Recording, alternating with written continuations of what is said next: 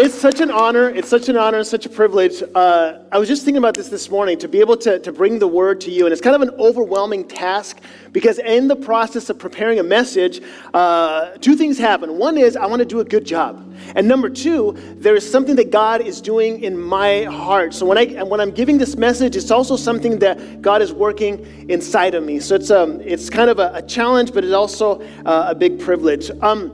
Some of you know this, our Encounter group, which is our youth ministry. They're in camp right now, and they're probably on their way down now. They're usually sitting in these two front rows, so we're going to do a prayer for them also for their safety, and so that everything that happened during this weekend will have been helpful to them, and that their hearts will have been open to be able to receive what God has for each one of them. Also, how many of you guys want to go to Ecuador with me? Nobody? Okay, look at those hands. All right. So I'm gonna have you commit right now to our Ecuador trip. It's in June. No, honestly, if you're thinking about it, I don't know if you know this, but Ecuador was struck with an earthquake in 2016.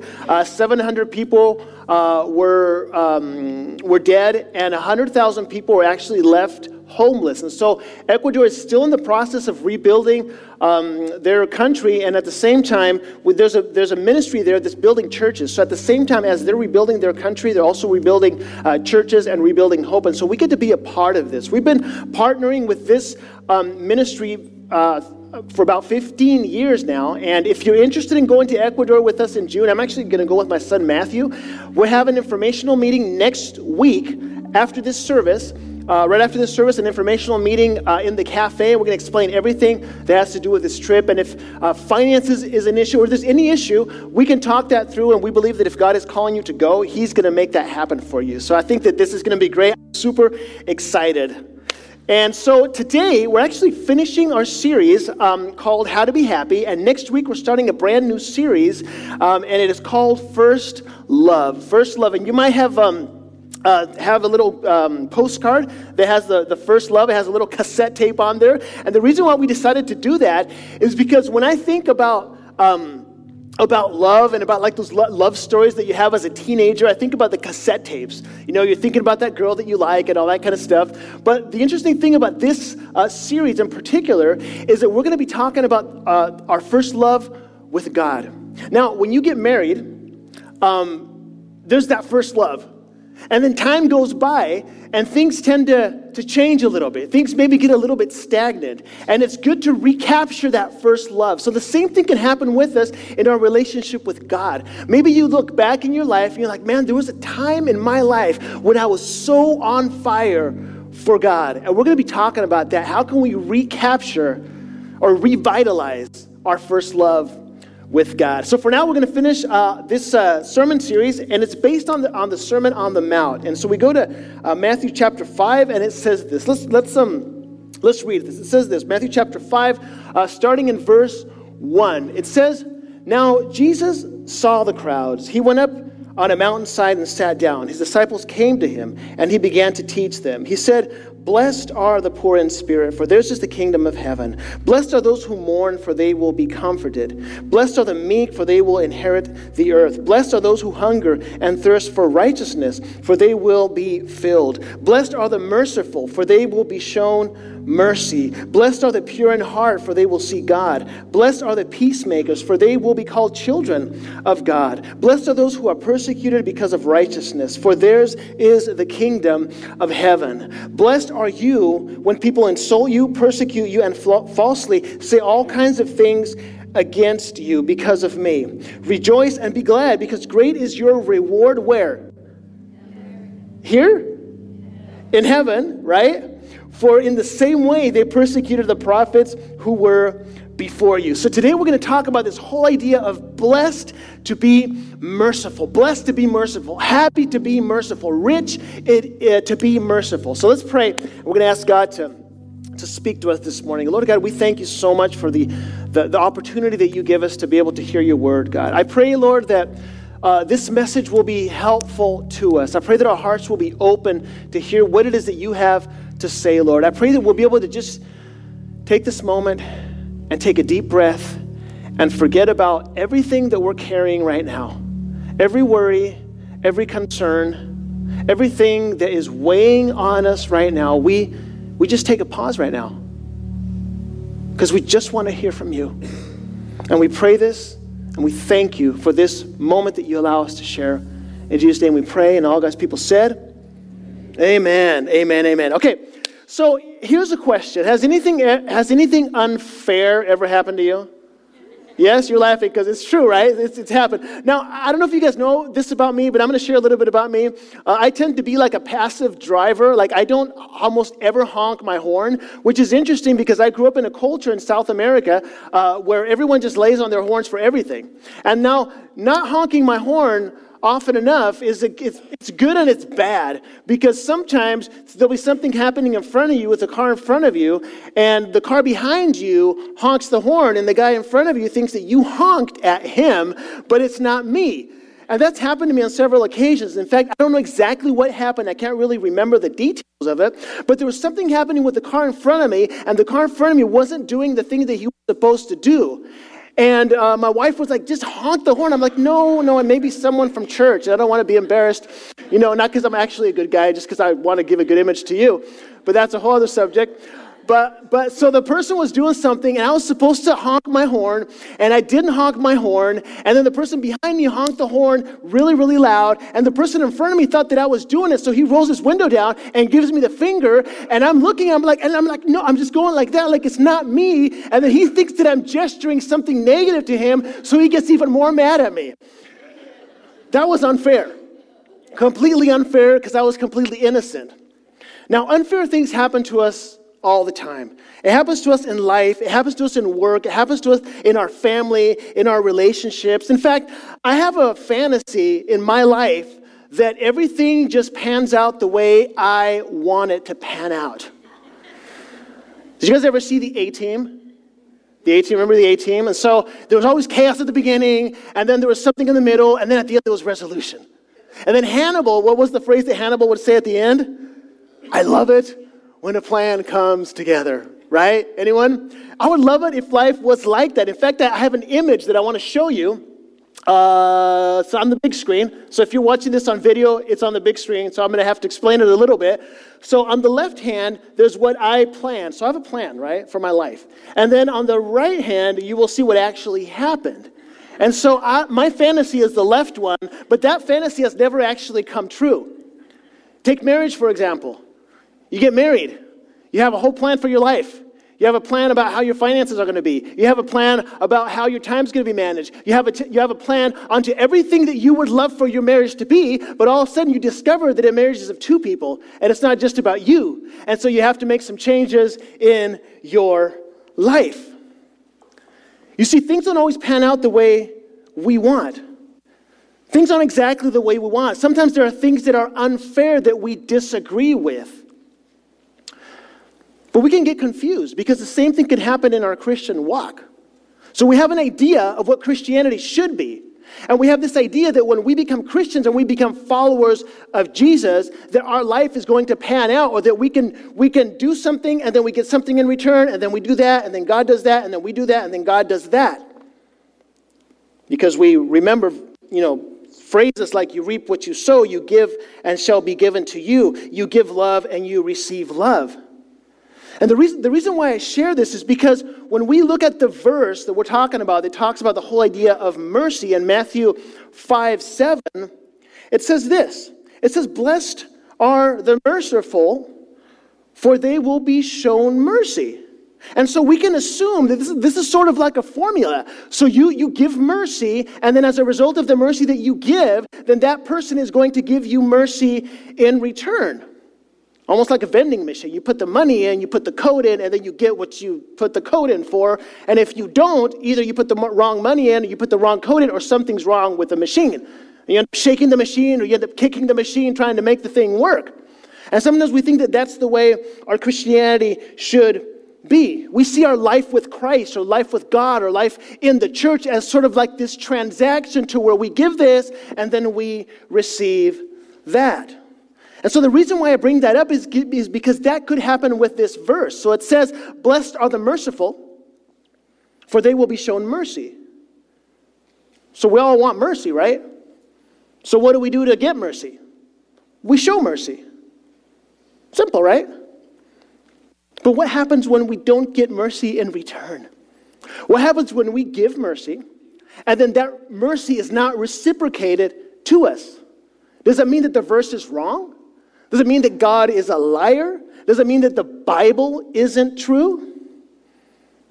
Sometimes we even get mad at God when he doesn't respond the way we do. We can walk away or almost like, quote unquote, kick God because he's not working the way we have made him to believe that he should work.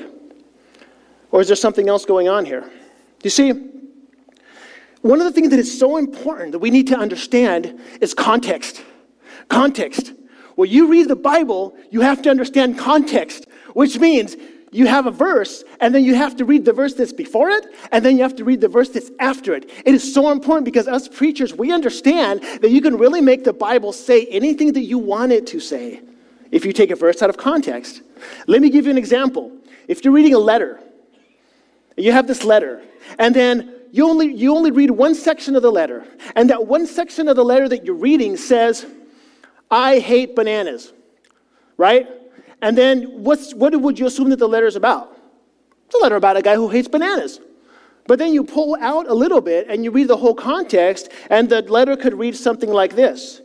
And I quote, I heard a guy say, I hate bananas. And I couldn't understand how someone could hate bananas because bananas are my absolute favorite fruit. And so you pull back and you understand the context. And it's actually the opposite of what you thought it was. You thought it was about a guy that hated bananas, but then you realize when you read the context that it is actually about a guy who loves bananas. Now, I know that's a very basic example, but it's true because we can take verses out of context and make the Bible say whatever it is that we want it to say. So the reason why I say this is because this verse can be very confusing. It could be misinterpreted when it is taken out of its context. So let's pull back a little bit and let's look at the context. So Jesus is in the Sermon on the Mount and he's giving a whole introduction through the first 12 verses. And he's talking about things about being poor in spirit, hunger for righteousness, those who mourn. And then there's a promise of a resolution at the end of each of one of these phrases. But what is that resolution? What is the resolution that is being promised? Inherit the earth, see God. Theirs is the kingdom of heaven, reward in heaven.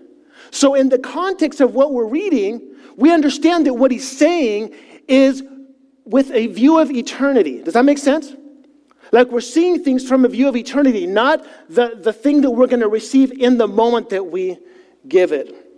So it's an invitation to zoom out and to look at the bigger picture, to look at it from a bigger picture perspective in view of eternity. Having a view of eternity is so important in our Christian walk. So important that we understand that we have to see things from a broader perspective. Because this world, and you've already discovered it, will not satisfy us. If we expect from others or we expect everything in return as a result of what we put into it, we will never be satisfied. There's a book by Max Lucado. I can't remember the name of the book, but it's this whole idea of a fish. Maybe you've heard this before. It's a pretty common story. So there's this fish, and the fish is out in the sand on the beach. And so the question is, there's a fish there. He's trying to breathe and trying to survive. And then the question is, will a fish ever be happy on the beach? The answer is no. Well, what if you fill that fish up with a bunch of money? You put a bunch of money around it. No, right? What if you sit the beach you sit the fish on a beach chair? No. What if you give it a martini? No, right? Why? Because the fish was not made for the beach. The fish was made for the water, for the ocean. You see, the same thing is true for us. When we think, even in our Christian walk, when we think that we are going to be satisfied by what this world has to offer, even when it comes to receiving mercy from others or thinking about the fact that we should be subject to the mercy that we receive, and then as a result of that, we should give that mercy out, it's very important to understand that that's never going to satisfy us because people will always will always disappoint us. Hebrews 13 talks about the whole idea of this earth not being our home. And we should think about that in everything that we do, especially when it comes to mercy. When it comes to mercy. You see, when it comes to mercy, it's the same thing. We can't assume that we will be happy by waiting to receive mercy in order to give it. We need a deeper motivation. We need to think in light of eternity. We always have to ask this question, in light of eternity. Which takes me to a whole new interpretation of first of all, of the Bible, and specifically of this verse that I want us to look at right now. It's Matthew chapter 5. Matthew chapter 5, starting in verse 38, says, it's a very interesting verse. It says, you have heard that it was said, an eye for an eye and tooth for tooth. In other words, you have heard that it was said just justice. If this person owes you something, well, he needs to pay back what he owes you, right? And then verse 39 says, but I tell you, he says, do not resist the evil person. If anyone slaps you on the right cheek, turn to them the other cheek also. And if anyone wants to sue you and take your shirt, hand over your coat as well. If anyone forces you to go 1 mile, go with them 2 miles. Give to the one who asks you, and do not turn away from the one who wants to borrow from you. This is a tough verse. This is a really tough verse as it relates to mercy. Because it almost seems like what he's saying is that we should let the world walk all over us. In fact, we should welcome it. It seems like that's what it's saying. But there's a huge misunderstanding when it comes to our Christian walk. Because sometimes we think that our Christian walk is supposed to be weak. It's supposed to be passive. It's supposed to be soft. And sometimes we see Jesus, even in some of the art, as this person who is just weak, who has no strength, who's just like that. And that is such a big misunderstanding. We have to understand that when this image of turning the other cheek is a defiant thing that we're called to do. It's almost like, what comes to mind is like Rocky. Like when he's being beat up and he's like, is that all you got? Come on, let's go. Give me more. That's what I think about. It's not weak. It's so important. You see, let's unpack this whole idea. Being slapped in the face is probably one of the most humiliating things that anyone can go through. Now, I don't know if anyone's ever been slapped in the face, but I think we've all been humiliated, right? Friends, family, your boss, a parent. Maybe there's a person in your life right now that you think about that person, and just the thought of that person makes you cringe because they hurt you.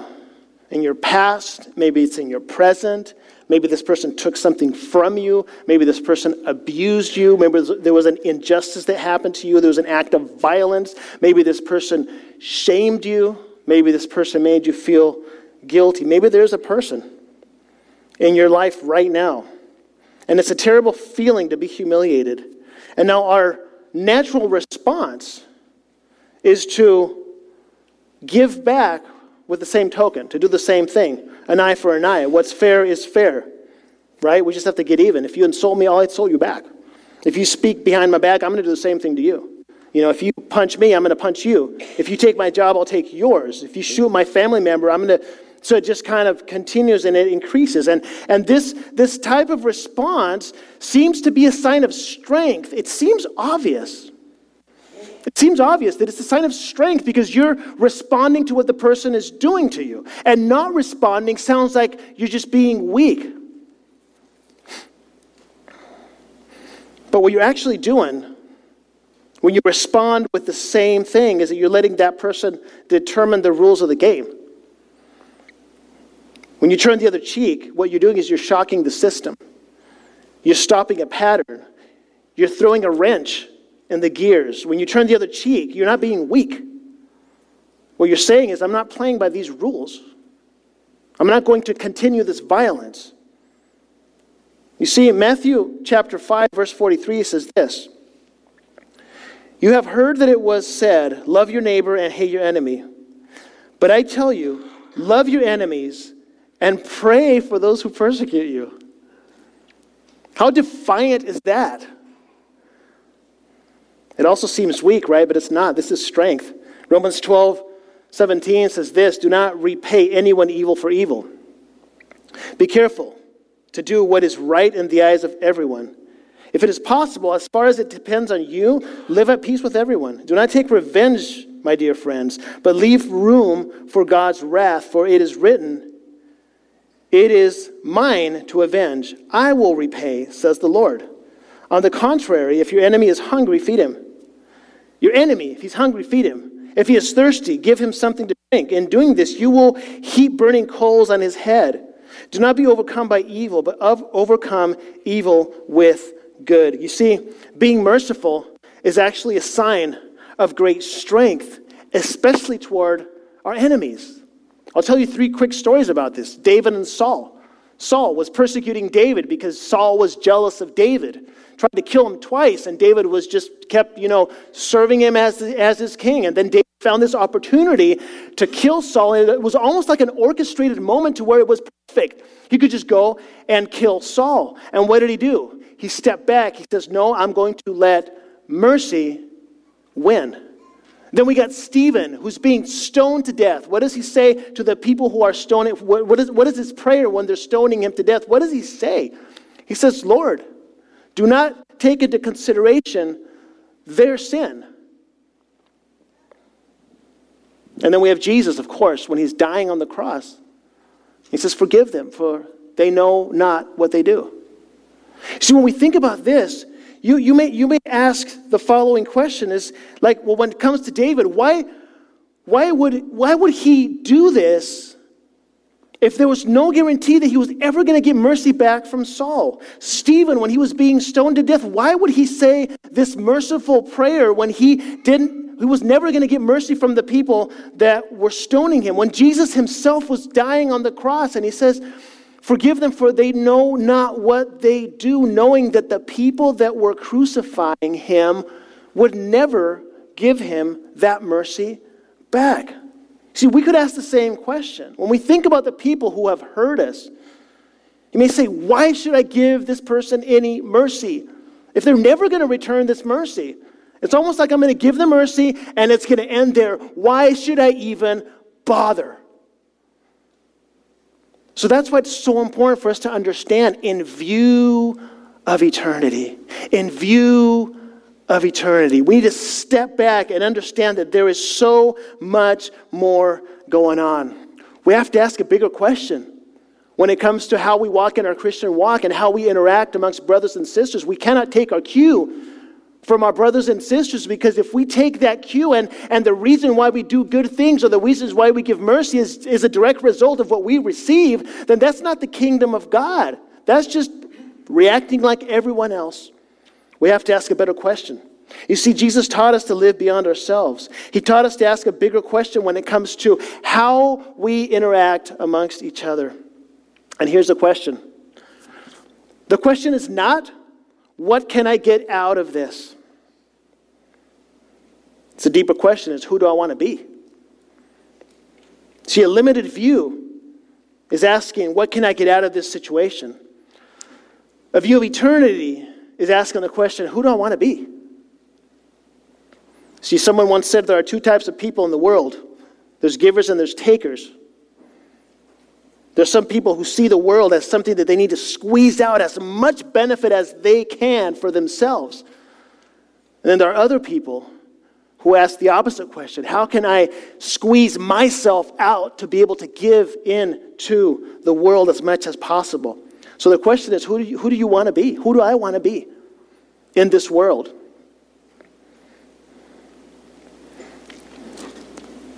Are we going to take the right that we have to retaliate, or are we going to be givers of mercy? Because that's how we make the difference. That's how we're different from the rest. I mean, if not, we're just churchgoers. We just come to church and we read the Bible. But these are the things that make us different.